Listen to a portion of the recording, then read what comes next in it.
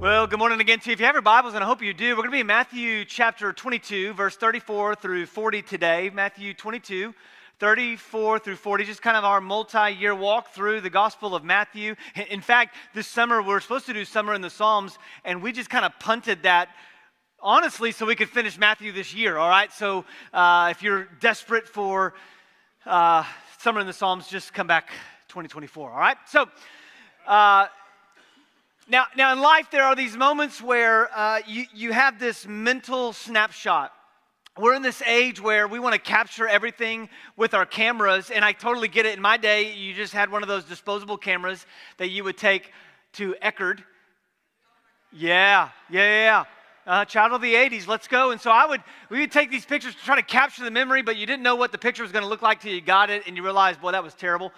And nowadays, we take 1,000 photos in a moment, and we can't remember those either. But there's these moments in life that you don't have a camera, but you can vividly remember the moment. I remember I had seen Abby before, but there was this time at Vita Hodge Hall, which was the girls' dorm at Howard Payne, where we went Stingham Jackets. And I remember this time, I knew of Abby, but it was this kind of coffee shop thing where she's singing, playing guitar. And that's where I noticed Abby.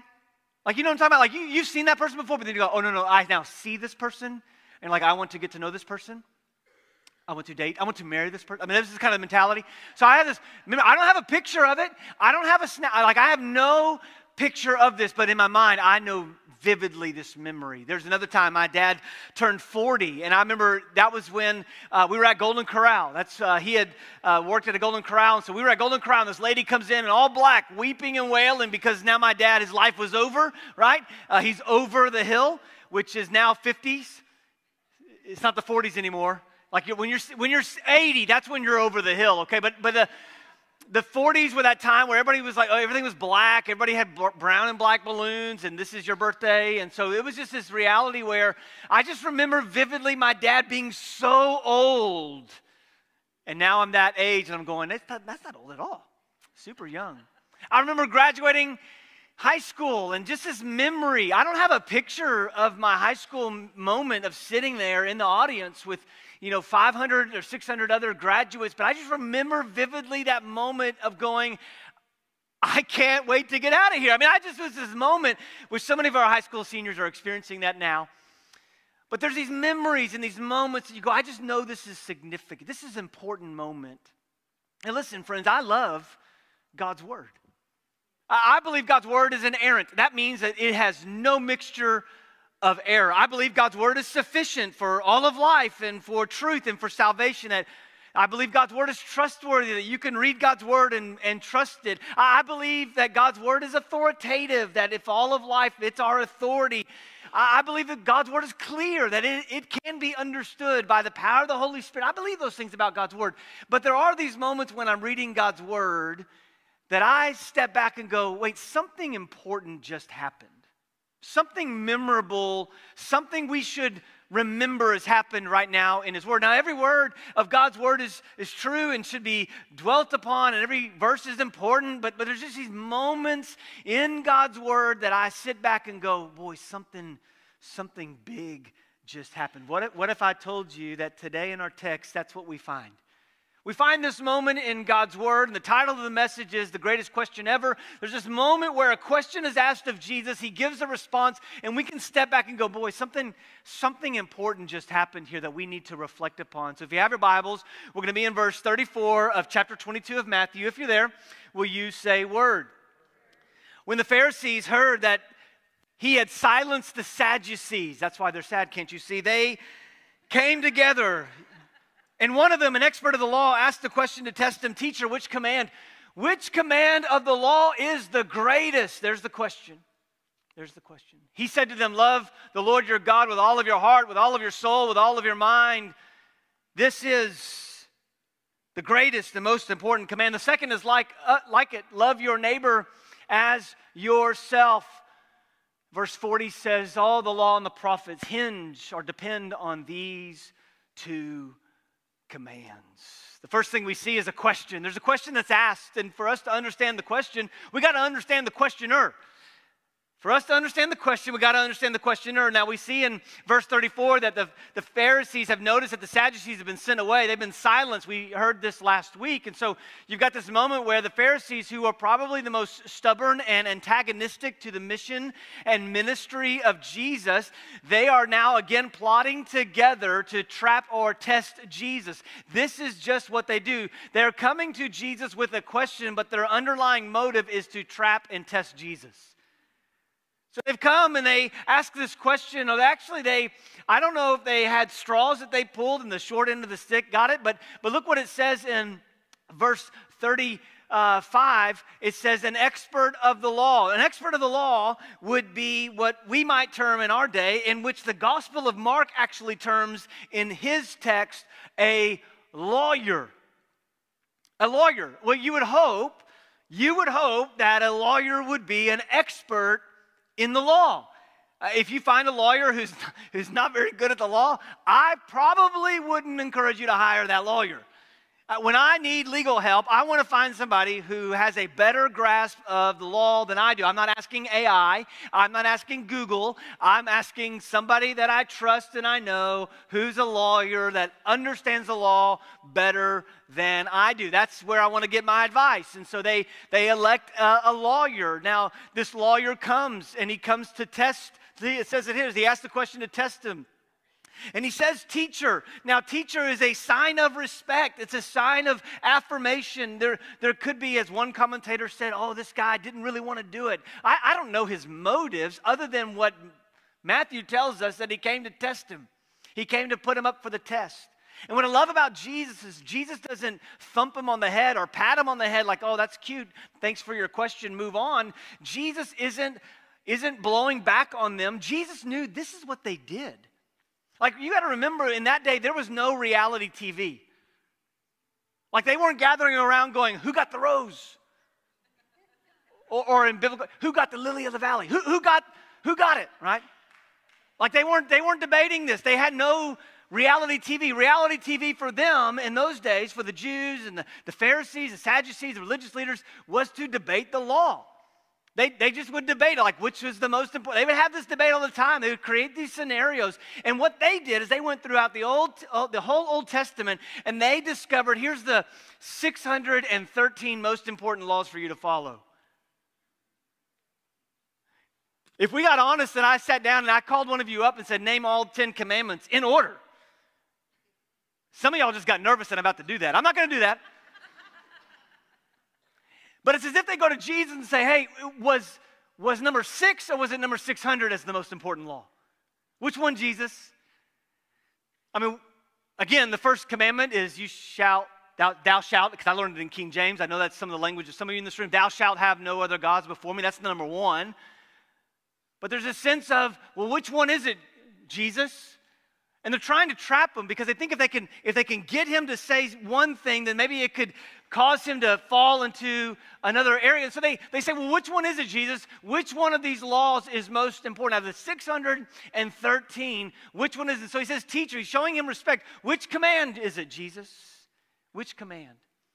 Now, Jesus doesn't skirt.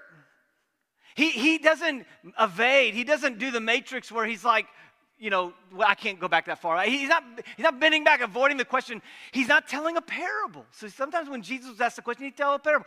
He's just straight up answering the question. Look what he says. He gives us the part 1 of our answer. He says in verse 37, he said, love the Lord your God with all of your heart, and with all of your soul, and with all of your mind. That's what he tells them. I mean, the first part of the answer, part 1 of his answer is to love God. Love God. Now, when they heard this, they would have immediately connected in their ears to something that was said in Deuteronomy chapter 6, verse 5. Aaron, our next-gen pastor, quotes this verse to the kids in our kids' children's ministry all the time, that you're to love the Lord your God with all of your heart and your soul and your strength is what it says. And strength and mind are very similar in that regard. But he says, hey, you're to love the Lord your God with all of this. Now notice what Jesus has said. He says, with all your heart, with all your soul, with all your mind. The goal that Jesus says to this lawyer is that if you want to know what the greatest command is, you are to love God with your all. Now, many of us are really good with loving God with most of our life, but few of us are good at loving God with all of our life. In fact, I would even say that the part of the Bible, part of discipleship is to cause you to want to love God with your everything, to give God your all, to have Him as your most important, to love God with everything. But He doesn't just leave us there to say, hey, you should love God. That sounds great. Just love God and you'll be fine. He says, love God with all of, you see what he says here? He says, love God with all of your heart. He says, God, love with all your soul, and love God with all of your mind. So He tells us how in which we're to love God with our all. He begins there with our heart. Now, Matthew 12:34 has been already very clear to us. How do I know if I'm loving God with all of my heart? The way that you can gauge how you're loving God with all of your heart is what you talk about. Because Matthew 12:34 says that out of the abundance, out of the overflow of your heart, so the mouth speaks. So a way in which we can gauge what our affections are turned to is based upon what we talk about. Last night I was putting my youngest to bed. It's just kind of a normal routine, and she said, "Hey, can you stay in the room for me for a little bit?" Which is fine, because of technology. I can bring the most important thing in my life in the moment was the Dallas Stars game was on. And most of you don't like hockey, and that's shame on you, but the Stars were on. And so I was sitting in her room, and it's dark except for this bright glowing light in my face, and all of a sudden the Stars took the lead, and instinctively I waved I pumped my fist, and I think I threw my shoulder out. I was like, oh, that hurt. And then I went, yes! And she's like, what happened? She came up like the Grim Reaper. I mean, she's like, whoo, what's going on? I mean, she was out, and I literally woke her up because out of an overflow of my heart, so the mouth speaks. I was thrilled. Like, I don't have to conjure up emotion when the Cowboys are 8-0 at the beginning of the season. Like, I'm like, oh yeah, they're going to the Super Bowl. They're going to win, but then at the end of the year, they're 8-8, like they are every year. The reality is that I don't have to convince myself to talk about my favorite sports teams. I don't have to convince myself to talk about something that happened that was good in my life. I just instinctively do that. We all do that. But loving God with our heart is about where our affections are. And the gauge that we can look at that is what we actually talk about. What are we talking about? Like, for instance, if we were friends for a long time, and I one day you run into me outside of kind of our normal conversations, and you notice that there's this woman with me, and you go, well, who is that? I say, well, that's my wife, Abby. And he's like, wait a minute, we've been friends for like a long time, and you've never mentioned your wife. That'd be kind of a problem, wouldn't it? It's like, well, yeah, this is my wife. Well, you never talked about her. Now, and then now I'm really in trouble, right? So let me ask, do your coworkers, like, do they know that you love Jesus? Like, do your neighbors, do they know that you love Jesus? Like, by the overflow of your heart, so the mouth speaks. So loving God with all of our heart, with everything in us, is going to be seen by what we talk about. He says, love the Lord God with all of your soul. There's a sense with the soul is about our affections. Your affections, right, are the things that you long for. Your convictions fuel your affections. What you have conviction about is what's going to fuel what you're affectionate about.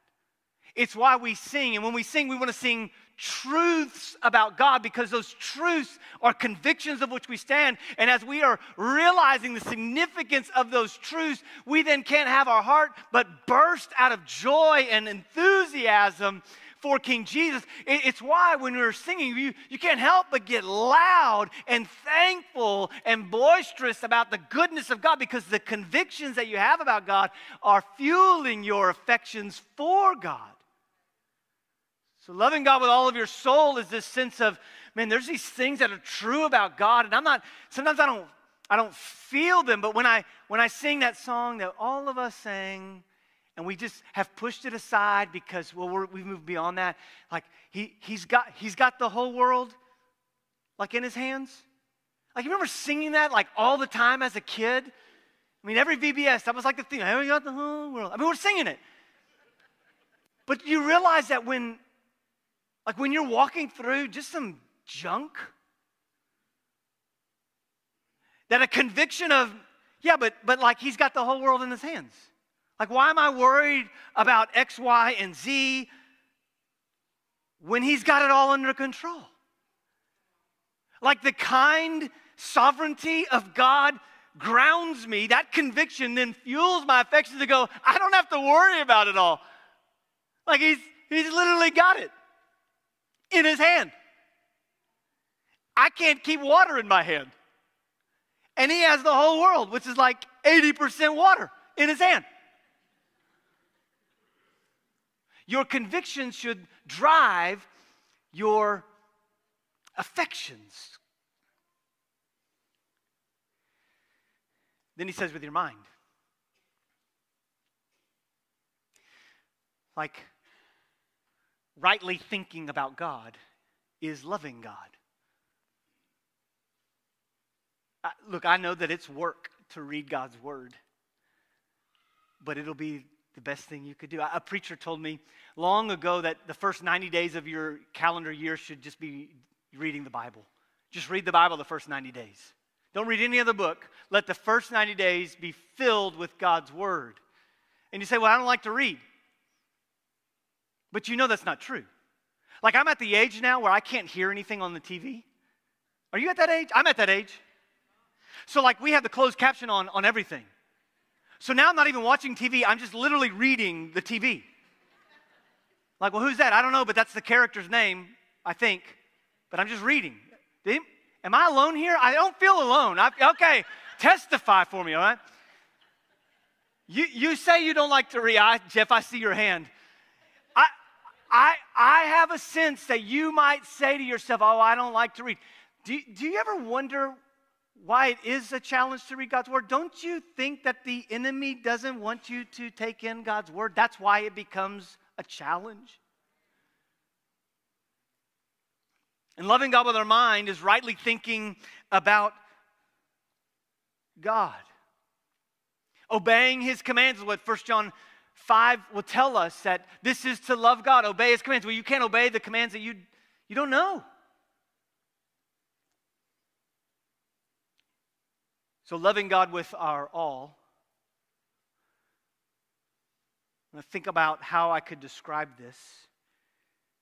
And I think about when you're falling in love, if you want to use that terminology.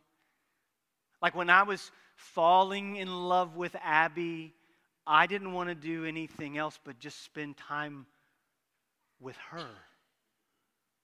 What are you interested in? Let's do that. This is why, as husbands, we often, you're into pillows, I'm into pillows. You're into purses. I'm totally into purses, right? You're into pickleball? Let's go. I'm into pickleball because that's the thing now. Whatever, like it brought me so much joy. We're at this stage where, like, we could go out on a date. It was so fun. And to plan the date, and she's like, well, where are we going? I was like, I'm taking care of it.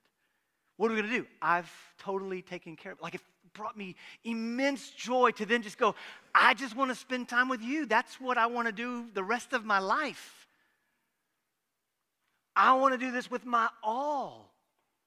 And in the same way with God, it's like, I want to love God with my all. And so many of us are good with loving God with some of us, but not with all of our heart, soul, and mind. So So answer part one is love God. And then he says this. He gives the second part of the answer. He says, love your neighbor as yourself. We don't have to be trained to love ourselves. We just do this naturally. When you're hungry, you seek out food for yourself. When you're thirsty, you seek out drink for yourself.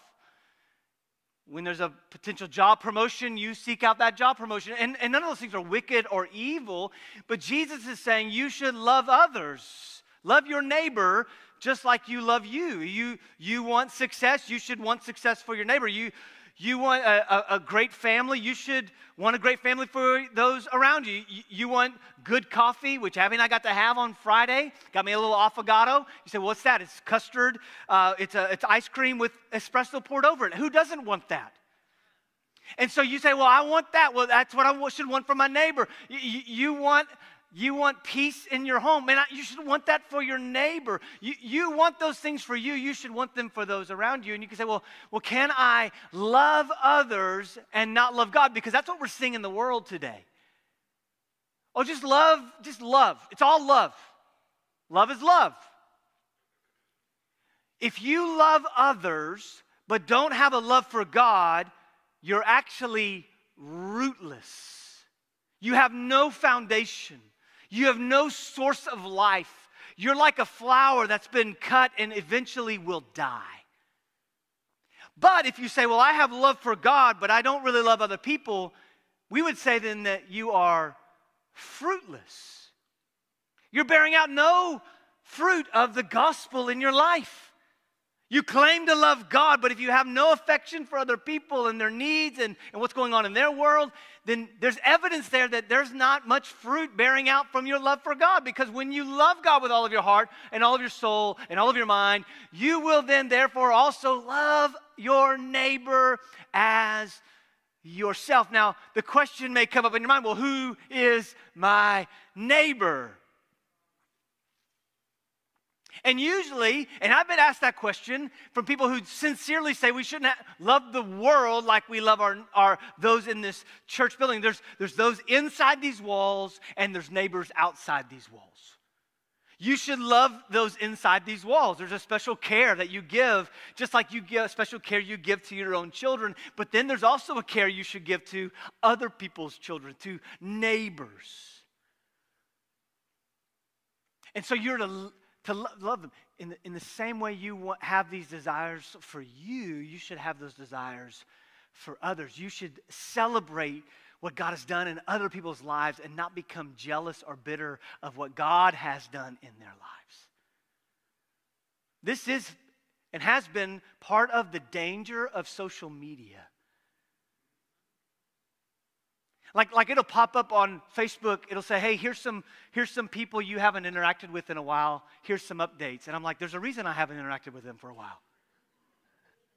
None of y'all are on there, okay? Don't worry. But you begin to go, well, man, their life looks so much better than mine. I mean, they just have they take these great adventures and they're always traveling, all these awesome things, all these awards that they're getting. But you realize that social media is a snap, not even a snap, it's just such a small amount of what's really happening in somebody's life. And you don't know the battles that somebody else is facing in their personal life. We're to love our neighbor. So answer one, love God. Answer two, love people.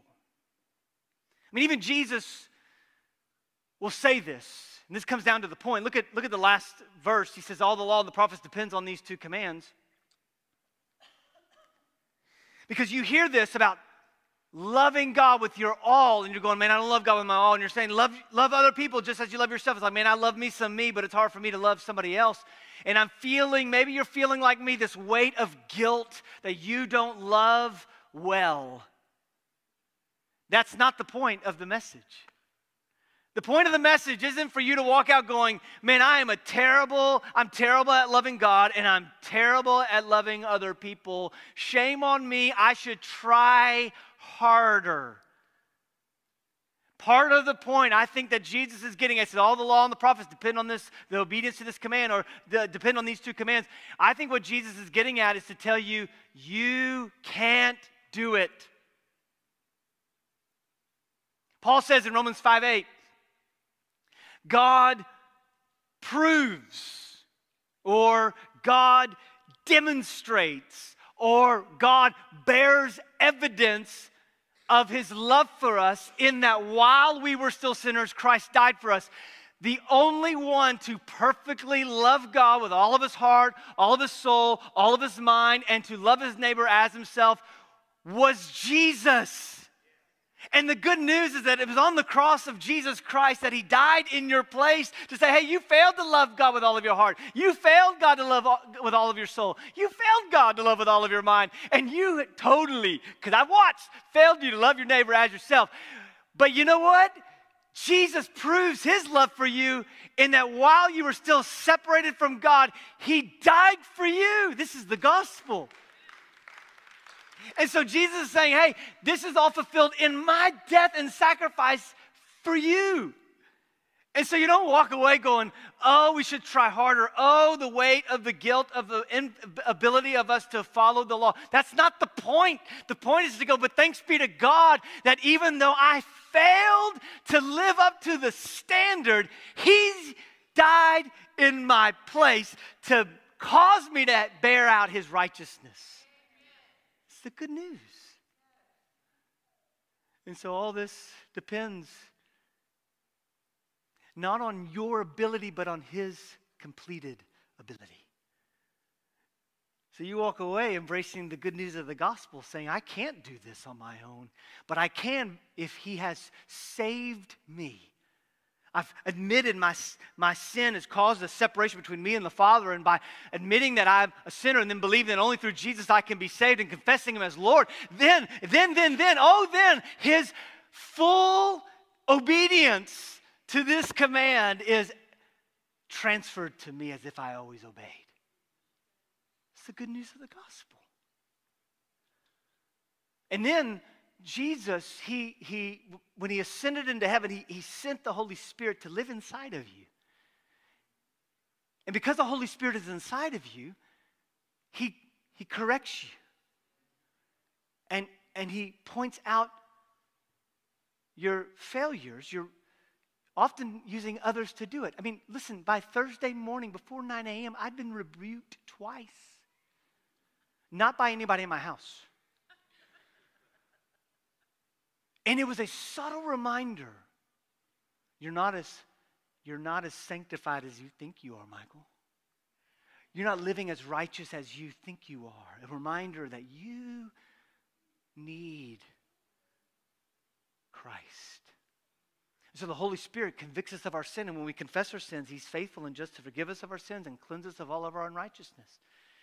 And so this lands for us in two ways. One, you cannot fulfill these commands in your own strength. You have to come to a place where you've confessed Jesus as Lord. But secondly, it does land where we have to consider, am I loving God with my all? I settle for so many lesser loves daily.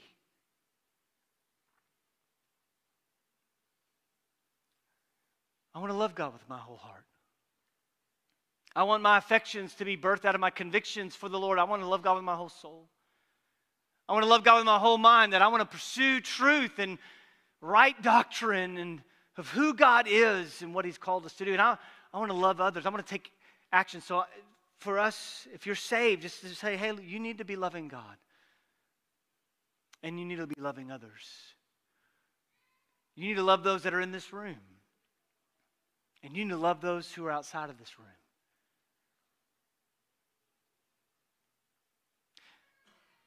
Jesus demonstrates it.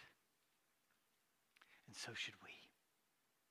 And you can't until you've received what he demonstrated to us. Have you received Christ? Have you trusted in him? Or have you bought into some idea about who he is? This morning, there's going to be those that are here at the front to just receive you.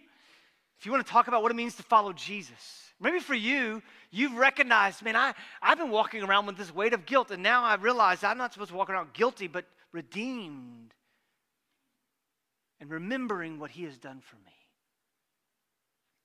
I'm going to pray for us, and then we're going to sing together, but we'll be here at the front to receive you. Let's pray. Father, we come, and we are so grateful that you have been so kind to us to redeem us and to save us. And Lord, we thank you for the good news of the gospel that so proves our desperate need for you. And Lord, you've been so kind to allow us to even open the word and to be in this place, this time, this hour to do so. Lord, we're asking that we would be mindful of what you're speaking to us even now. So Lord, lead us as we respond in Christ's name. Amen.